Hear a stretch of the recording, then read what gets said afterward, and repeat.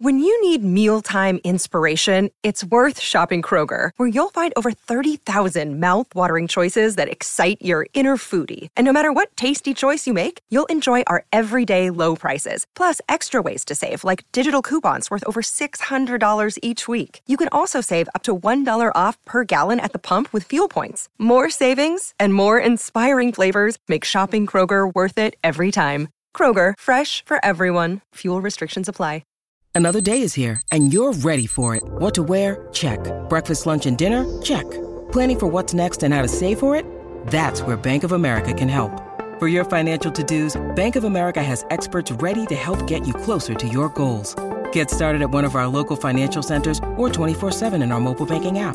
Find a location near you at bankofamerica.com/talktous. What would you like the power to do? Mobile banking requires downloading the app and is only available for select devices. Message and data rates may apply. Bank of America N.A., member FDIC. Welcome to the New Books Network. Hello, I'm Nicholas Gordon, host of the Asian Review of Books podcast, done in collaboration with the New Books Network. In this podcast, we interview fiction and nonfiction authors working in, around, and about the Asia-Pacific region. With COP26 and high fossil fuel prices, energy is back in the headlines. And Russia, as one of the world's largest producers of hydrocarbons, is part of the conversation, most recently in Putin's refusal to expand oil production to ease global prices. The world's coming up on three major transitions: peak use of fossil fuels, renewables competing with non-renewables, and a warming climate likely to surpass the 1.5 degree threshold set by the IPCC. What do these trends mean for Russia? A great power, a major oil and gas producer, an Arctic country covered in permafrost, and an economy with strong, but increasingly outdated, levels of technological development. Klimat, Russia in the Age of Climate Change, by Professor Thane Gustafsson, and published by Harvard University Press, examines how Russia might react or be forced to react to a changing environment and energy market. Thane Gustafsson is professor of government at Georgetown University, a widely recognized authority on Russian political economy, and professor at Harvard University. He is the author of many books, notably The Bridge, Natural Gas and Redivided Europe, and Wheel of Fortune, The Battle for Oil and Power in Russia, as well as Russia 2010, and What It Means for the World, co-authored by Daniel Yergin. Joined today by my friend and colleague, Yvonne Lau. Yvonne, would you like to say a few words about yourself and your interest in Russia? Fantastic. Thank you so much, Nicholas, for having me. It's really great to join you and Professor Gustafsson today on the Asian Review of Books podcast. I'm Fortune Magazine's Asia Markets reporter based here in Hong Kong.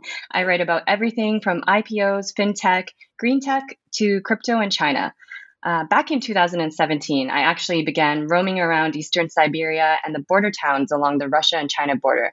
I became really fascinated with Russia's post-Soviet economic development and its growing ties with China, particularly in the energy sector. So I'm very excited to hear from Professor Gustafsson today.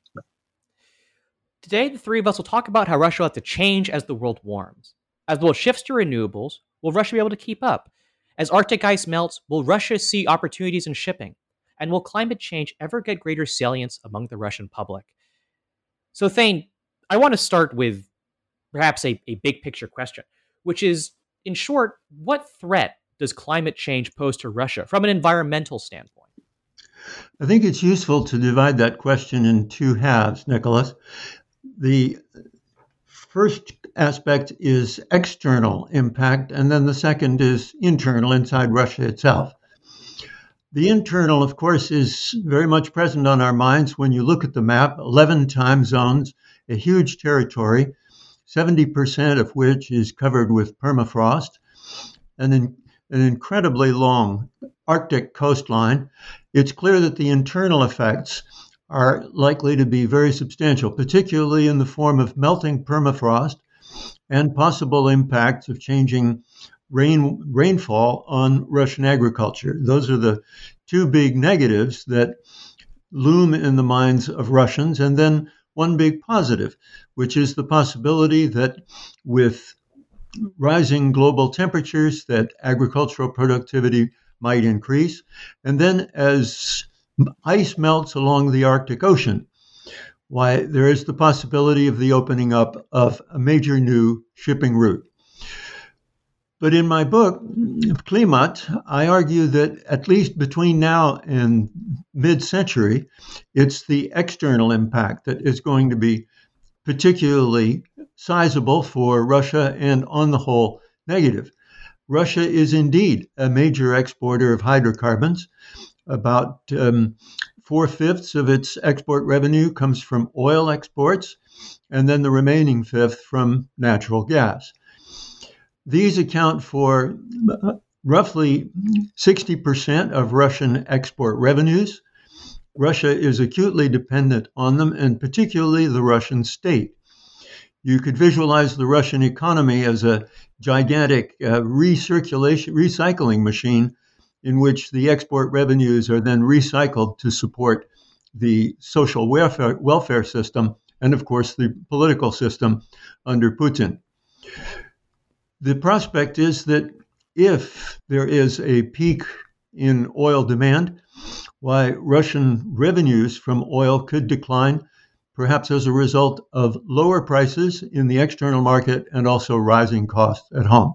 So those are the two big areas of prospective impact on Russia from climate change between now and mid-century. And I'd like to quickly just touch base on one thing that you said, which is, Klimat is premised on the idea that the energy transition away from fossil fuels is happening, which I think sometimes, as maybe climate pessimists, sometimes kind of despair about. We're not moving fast enough on energy transition. But where can we see this transition happening?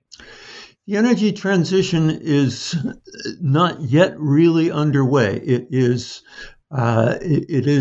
shall we say, under a beginning. We're starting to see the impact on consumption of coal in the decade of the 2010s. But all of the forecasts agree that we're going to continue to see an increase in oil consumption worldwide, most likely through the end of the 2020s and into the early 2030s. The role of gas, particularly as a bridge fuel, is going to increase for considerably longer than that. Gas demand may peak in the 2040s. That's not yet clear. But the energy transition is still at its early beginnings. Yeah, Thane, I'd actually first like to ask you about coal, one of the world's earliest sources of energy. While many developed nations today are turning away from the commodity, Russia's coal exports are set to rise. Could you talk a little bit about, Russia's Asia bet? The government is betting that, coal consumption will grow in Asia, and they're reportedly spending more than $10 billion on railroad upgrades to boost coal exports to Asia. Can you talk a little bit about this phenomenon? Very important question, Yvonne. To put this in the context of the Klimat book, the question that I ask is, what alternatives does Russia have to oil and gas export revenues? And so there's a whole chapter devoted to the coal industry, which is in itself a very interesting story because it's an industry that has been effectively rebuilt in the Putin years. It collapsed with the collapse of the Soviet Union. Up to that time, coal had been primarily used for domestic consumption. The industry has been reoriented toward exports, and now the domestic market for coal is declining. It's become a regional fuel domestically, confined largely to the eastern part of Russia. But the export part has boomed, particularly toward Europe for the time being. But the prospect is, and the direction of policy is, toward Asia, as you quite rightly pointed out. The only problem with that is that at this moment, the largest suppliers of coal out of Russia are in the center of the country, and particularly in the basin known as Kuzbass, which is about equidistant from the European and Asian markets. So as you look toward Europe, the transportation system is adequate. Indeed, it's underused. But as you look toward Asia, there is a need for much more railroad capacity, and that's a very high priority project under Putin, to develop that railroad capacity from the Kuzbas, from the center of the country, to the Pacific coast. That is proving problematic. The railroads are not financially very sound. They are investing slowly. Putin shows considerable impatience with this. He wants the movement to go faster. The coal industry is dissatisfied with the rate of progress, and there are bottlenecks. Nevertheless, that is the direction of movement of the Russian coal industry. Mm-hmm. And as we see global banks and insurers turning away from financing and insuring coal, in part, due to increasing public pressure in Russia, which institutions will be left standing to finance and insure these Russian coal mines? I don't think that the decline of coal inside Russia is necessarily the result of financial pressures directly. It's simply a reflection of the fact that Russia is very largely, 4/5 of the territory, is a gas-fired economy. And whereas in Soviet times it was still very substantially coal-fired, why it has become increasingly taken over by gas. That's why I said that coal is increasingly a regional fuel. Consequently, while there is an effort to invest in the coal sector, it's primarily, as I said, directed toward exports. For this, there is financing from private interests, and particularly the effort is to develop more local sources of coal in the eastern part of the country that won't have as long a transportation line to the Pacific coast. Mm-hmm. And perhaps we can transition a bit to oil now. Thane, you write in Klimat that Russia will be one of the biggest losers in the world's green energy transition. Oil prices will drop, and drilling in places like the Arctic will prove to be too costly against the backdrop of declining oil prices. New oil fields in Siberia won't be able to be developed without further state subsidies. What then, in your opinion, is the future of oil in Russia if the issue isn't supply, given that Russia has major oil reserves and at some of the lowest costs in the world, but the issue is really demand? Let's go to coal. Let's go to oil. Before we leave coal, though, just to comment on the prospects for exports to Asia. The strategy that the Russians have developed banks on the idea that although coal demand may decline in Europe, indeed they are expecting that it will decline in Europe, why they see booming prospects in Asia and particularly from China. And so I hope we come back to the question of the demand for coal in China and how this affects Russia's strategic plans for coal exports. But on to oil. The main thing to bear in mind about Russian oil is that most of it comes out of the northern part of West Siberia. And as time goes by, this has been one of the most prolific oil provinces in the world ever since it was first discovered and developed in the 1960s. The West Siberia has been producing for a long time, and the output of conventional oil from West Siberia is starting to decline. Now, the Russian oil industry has tried to modernize itself with considerable success, so they use up-to-date techniques such as fracking, such as horizontal drilling. They're increasingly using microelectronics, seismic visualization, and so forth. All of that has increased the efficiency of conventional oil production, yet the contribution of West Siberia, which is about 60% of Russian oil production, has been declining slowly. So it's a rearguard action in conventional oil. So in response to this, the Russian oil industry has been talking about unconventional oil, that is to say, what we call in the United States shale oil, or perhaps better named tight oil. And that requires looking at greater depth for deposits that may exist in Russia, but so far the Russian effort to develop those has not proven very successful yet. So that's a wild card, and it's not yet clear whether there will be a new generation of unconventional production similar to the United States. At this moment, it hasn't happened yet. The next prospective area for Russia in the long term is offshore, the Arctic offshore. But here's an area that the Russians have never been very active in before. They were reliant on foreign technology, and their efforts in that direction have been hampered by Western sanctions and also by the high costs of Arctic offshore oil. So at this moment, much of the effort in Russian oil is being directed at what you might call the near offshore, the Arctic coastline. And for your listeners who are tracking this, the magic word to keep in mind is Vostok, that is the Vostok oil company, which is being developed by the Russian National Oil Company. Now, what I'm painting here is a picture of gradually rising costs. This puts Russia higher on the cost curve of world oil producers. And if we're talking about a world of perhaps peak oil demand and declining oil demand starting perhaps as early as the 2030s, why Russia's competitive edge with its higher cost profile would decline relative to increasingly desperate oil producers around the world. Saudi Arabia in the first instance.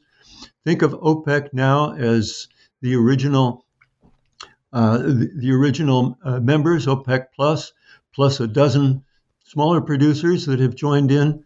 These are acutely dependent. They're mostly state-owned oil companies, acutely dependent on oil revenues. They will be fighting for the remaining barrels if world oil demand begins to decline. Now, Russia will always produce oil and it will always export oil.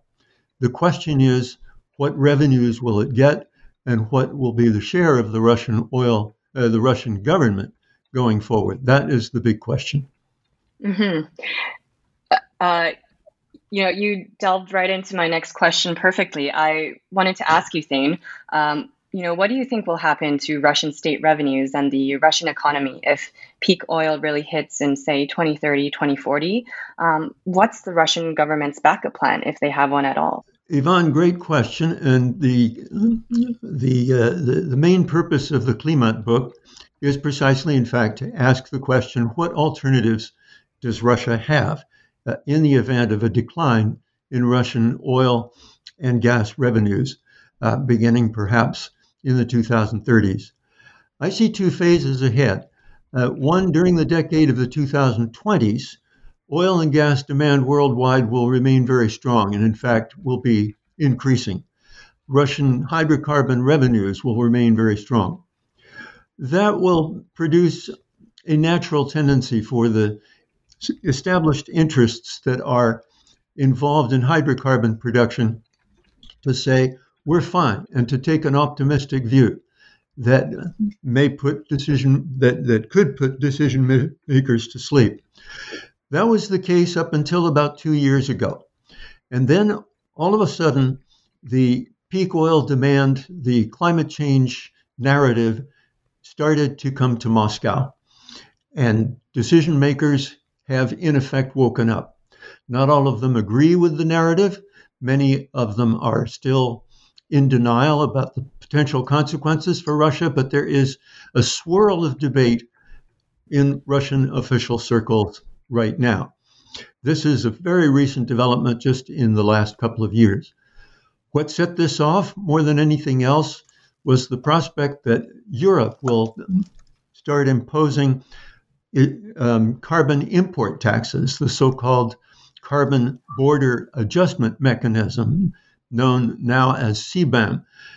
The threat of this is so immediate that it caused official Moscow to wake up and really take notice. So climate change has come of age as a political issue, at least among Russian elites. Yeah, and Thane, in your book, you also quote an official from Moscow's Skolkovo Energy Center who said, "Let us be frank, the Russian economy and government system as a whole are not ready for decarbonization and the energy transition. Then I believe you quoted Chubais, who said, it's not Russians that don't believe in renewables, it's that they're uninformed and there are too many myths. What's the current state of Russia's renewables sector, solar, wind, hydrogen, and what policies are in place to support this development? That brings us back to the question of alternatives, now that the Russians are increasingly aware of the challenge. We've already talked about coal. Let's turn now to renewables. That is indeed the big story around the world, and the story of the dramatic decline in the costs of solar and wind, first and foremost.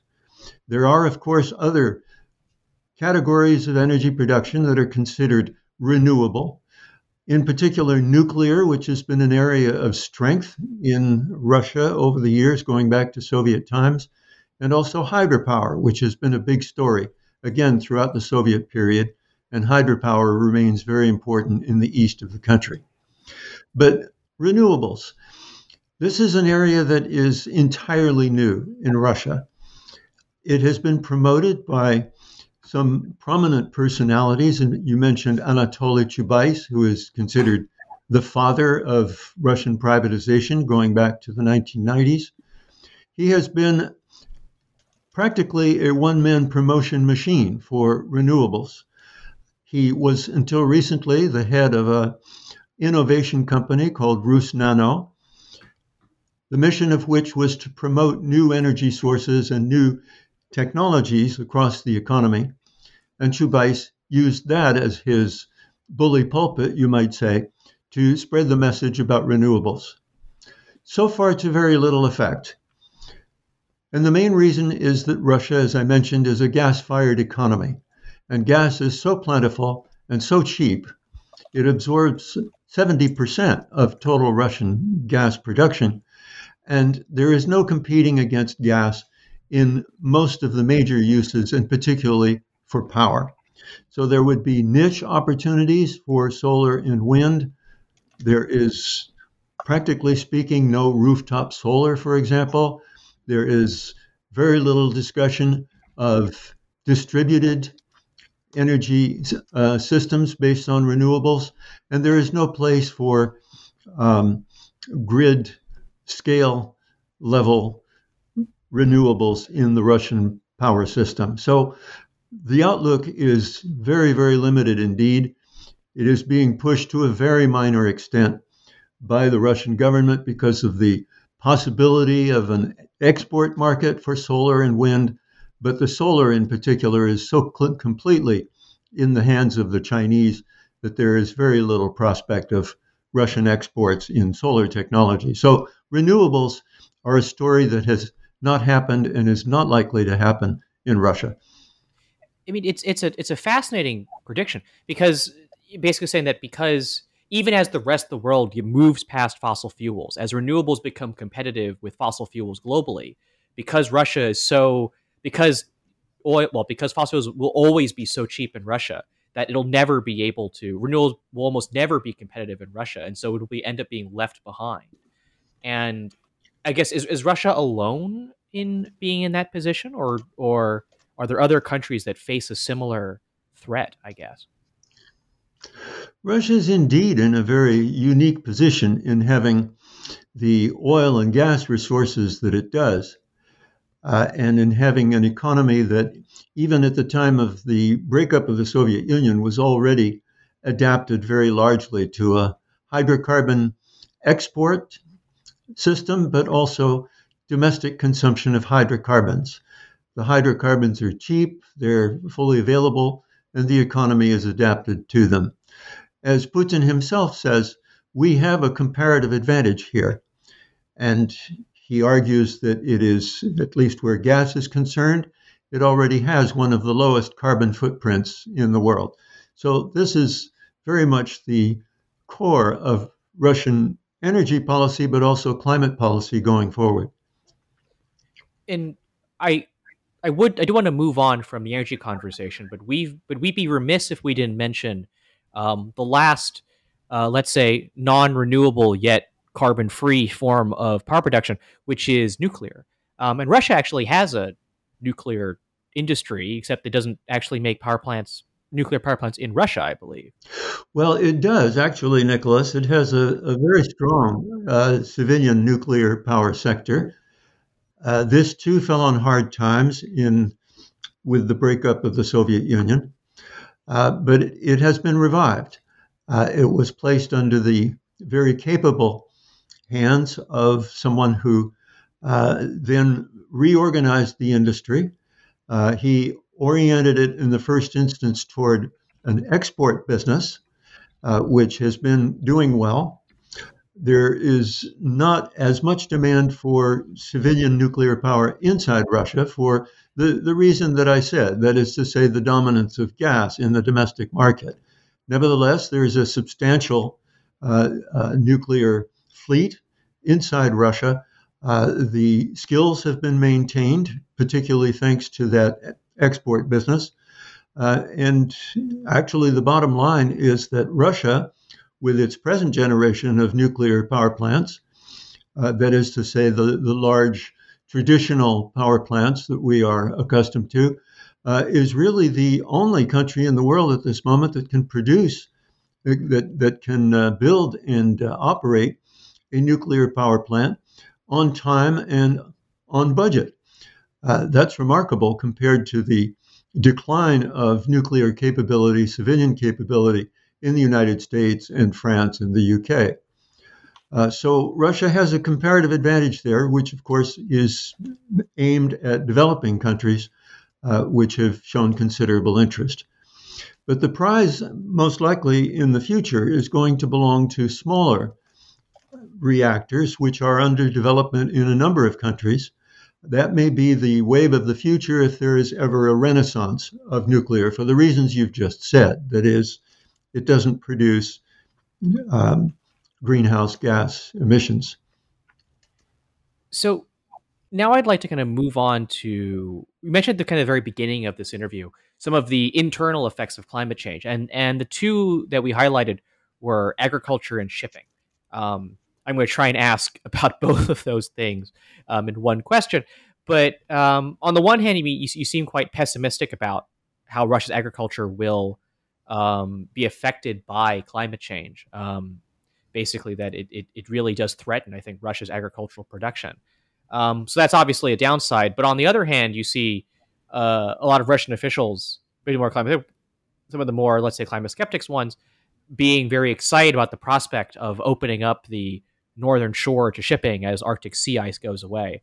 I guess kind of in your kind of broad perspective, how do you kind of see the balance of these various internal effects of climate change on the Russian economy? Well, let's talk first about agriculture. I'm far from pessimistic, actually, Nicholas, because this too has been a rather remarkable success story, particularly when you compare Russian agriculture today to the disaster story that it was in Soviet times. The agricultural sector has been considerably reorganized during the Putin years. And in particular, we're starting to see the emergence of very large agro-complexes that are oriented toward export, particularly of grain.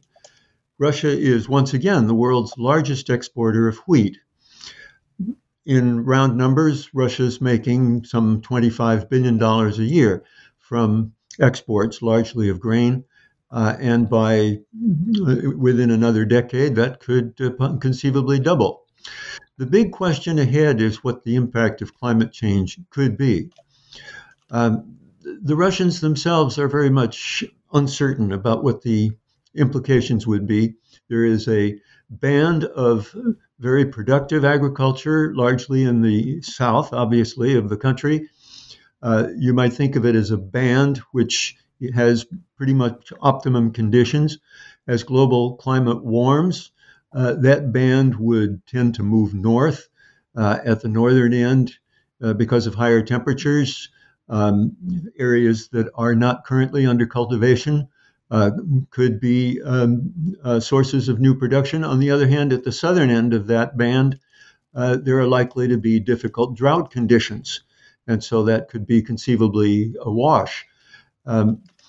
There has been a good deal of speculation in the Western media about the impact of melting permafrost, particularly on that enormous band that makes up some 70% of Russian territory. Would melting permafrost open up areas that would be available for cultivation? Most Russian soil scientists are dubious about that. They point out that permafrost is largely a mixture of ice and sand with very little buildup of organic material. Unless you have that, you're not going to get very fertile production. But the big bottleneck there is, the big constraint is labor. The eastern 2/3 of Russia are losing population rather than gaining population, and labor is very short. So there would have to be massive in-migration from other places, and it's not at all obvious where that would come from. So for Russia to continue that boom, which has been such a prominent success story up until right now, that would require shall we say, a more favorable expansion, or a more efficient expansion of reclamation, irrigation, more efficient practice, and so forth. And so far, conditions have not led in that direction. So that's a question mark on a success story so far, but a question mark going out for the remaining 3 decades. I mentioned a number there, $25 billion a year. How does that compare with Russian oil and gas export revenues? It's about 1/10, Nicholas. That's the headline. And even if agricultural exports were to double in the next decade, that still doesn't amount to an alternative to a potential decline in hydrocarbon export revenues. And it kind of sounds like none of the potential future options are going to be great replacements for the loss of oil and gas export revenue. That's the headline. Russia is first and foremost based on a hydrocarbon model. And if that hydrocarbon model comes under question, it's the entire basis for the Russian economy and the Russian society that really comes into question. Now, as I've said, Russia will remain an exporter of oil and gas, but under potentially less profitable conditions, and with the share of the Russian government considerably diminished. Now, you mentioned the Arctic. The northern coast, several thousand miles of Arctic coastline, is melting. It's melting 2.5 times as fast as, or rather, temperatures are increasing 2.5 times as fast as in the average for the rest of the world. There is major investment going on there. And in particular, one of the most interesting stories under Putin, which is the rise of LNG capability. And the idea there is that as the ice melts, as the Arctic Ocean coastline opens up, you will be able to expand what the Russians call the Northern Sea Route, the primary destination being, of course, to Asia. LNG is the major vehicle that the Kremlin is counting on for an expansion of natural gas exports to to Asia, and that has been so far a remarkable story of entrepreneurship led by a private sector company, not Gazprom, but a private sector company called Novatek, which is effectively a new startup. Mm-hmm.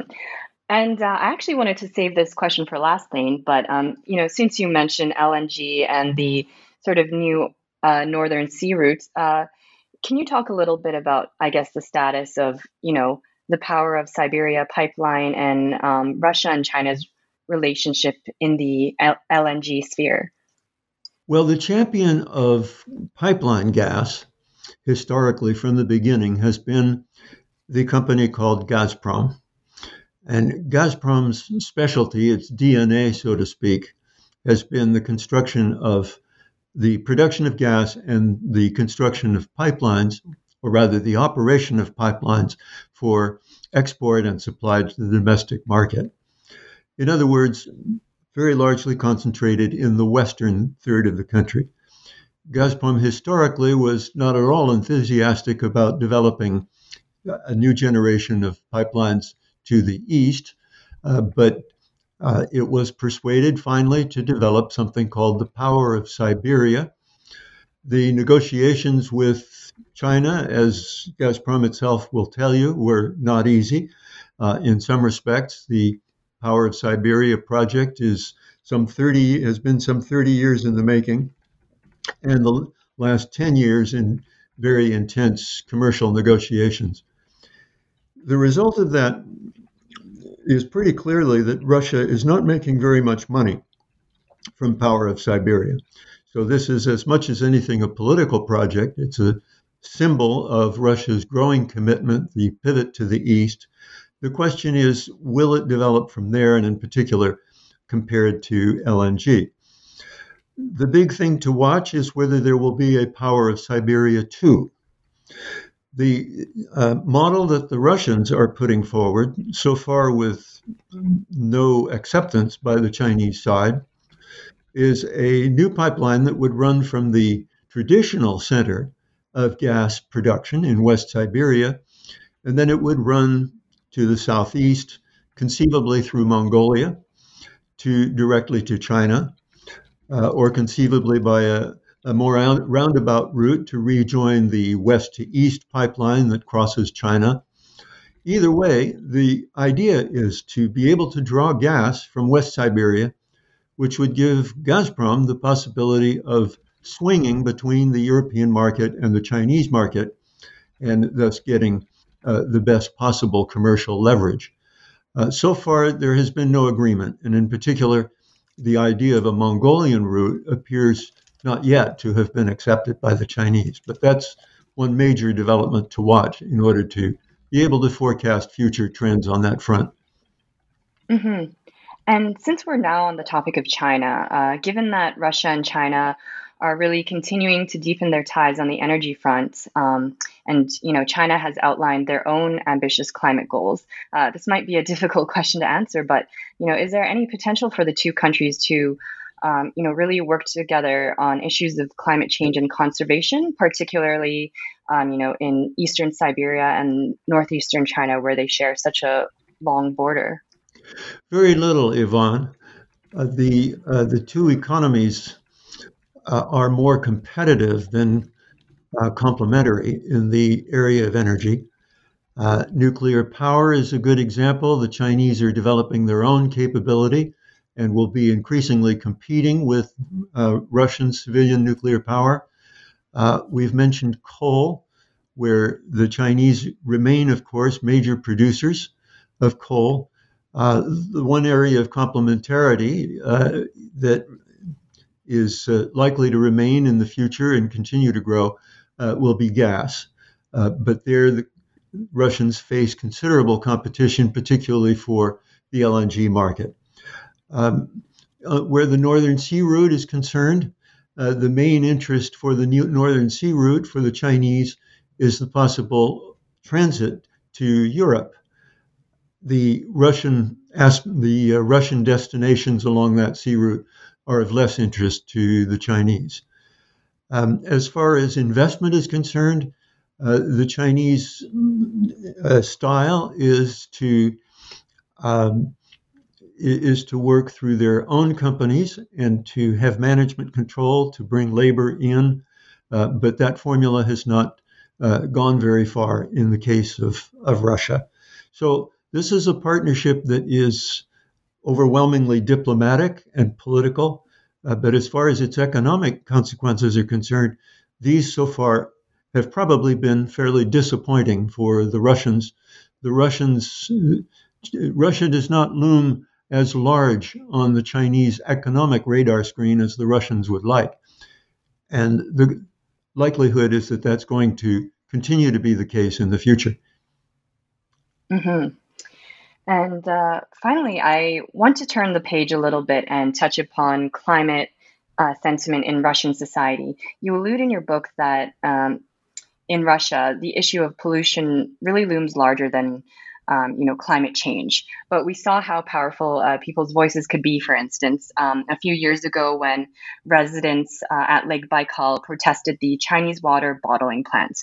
Whether the protests were fueled by environmental concerns or anti-Chinese fears is a separate issue. But I'm wondering, can Russian public pressure sort of force the government's hand and, force the state to take climate change more seriously? Well, I think that Russian officialdom now takes climate change very seriously, but insofar as it poses a threat to Russian commercial positions outside Russia. This is particularly apparent. It's apparent across the entire range. For example, the prospect of carbon border adjustment taxes would hit the Russian steel industry particularly hard. The aluminum industry has major assets outside the country that conceivably would be vulnerable to pressure along the ecological lines. In all of these respects, so far, it's the external issues that loom largest on the climate change front. For the Russian public, it's largely pollution issues and things like waste disposal, for example. Those have brought demonstrations in Russian cities.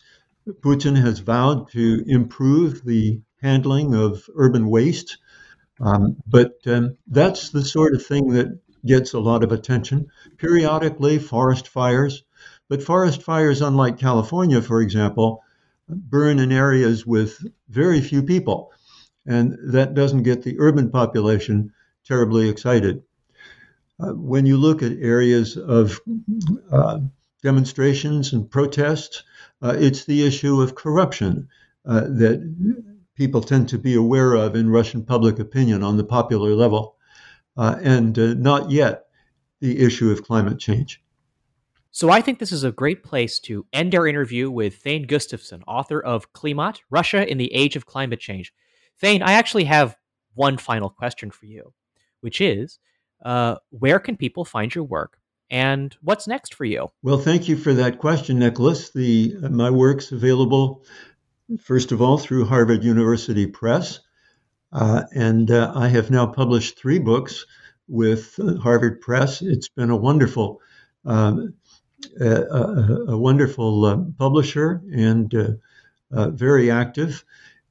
You might say that these 3 books are in effect a trilogy because they tell the story of this extraordinary hydrocarbon empire that essentially is Russia's top card in the world economy. As far as my future work is concerned, I've become increasingly interested in the contrasting performance of the 5 major emitters, including Russia, but also the United States, in dealing with climate change challenges. So that's my main direction of work going forward. You can follow me, Nicholas Gordon, on Twitter at NickRIGordon. That's NickRigordon. You can follow Yvonne Lau on Twitter at Ivani Lau. That's YVONNEYLAU. You can go to AsianReviewBooks.com to find other reviews, essays, interviews, and excerpts.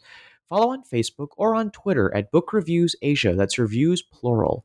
And you can find countless other author interviews at the New Books Network at newbooksnetwork.com. The Asian Review Books podcast is on all your favorite podcast apps, Apple Podcasts, Spotify, and Stitcher. Rate us, recommend us, share us with your friends to continue to support us interviewing those writing in, around, and about Asia. Next week, join us for an interview with Amish Rajmulmi, author of All Roads Lead North, Nepal's Turn to China. But before then, thank you so much, Thane, for joining us today. Thank you, Nicholas, and thank you, Yvonne. It was a pleasure to be with you. Thank you so much, Thane. It was a pleasure.